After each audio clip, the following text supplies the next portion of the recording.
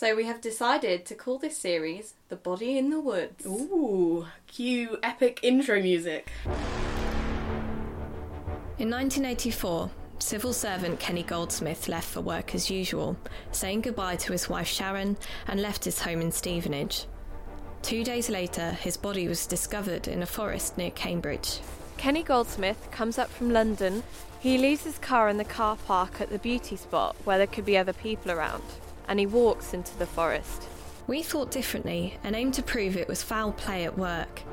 This wasn't a suicide. A brand new audio drama that follows two amateur detectives. Here we go. This shows the road out to the beauty spot. There must have been forests closer to him to use.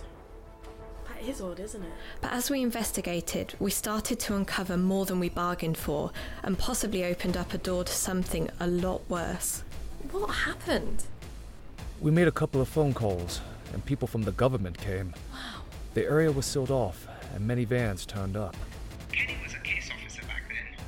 He would research cases where there were breaches of policy. It soon became clear that we needed to speak to those who were connected to the story at the time.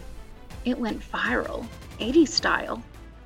What I didn't expect was the police to file the report that mirrored what I made up. You will end this. I will be home in 3 weeks, and I want it all gone by then. We have to call the police! What we didn't anticipate was that this investigation would catch the attention of government agencies far away from our sleepy town. I'm not from here. What are you doing here then? A good question. I'm here on behalf of someone else. I would like to get in touch with you, talk to you about your investigation. When I was attacked last week, everything came flooding back. I don't recognise you anymore.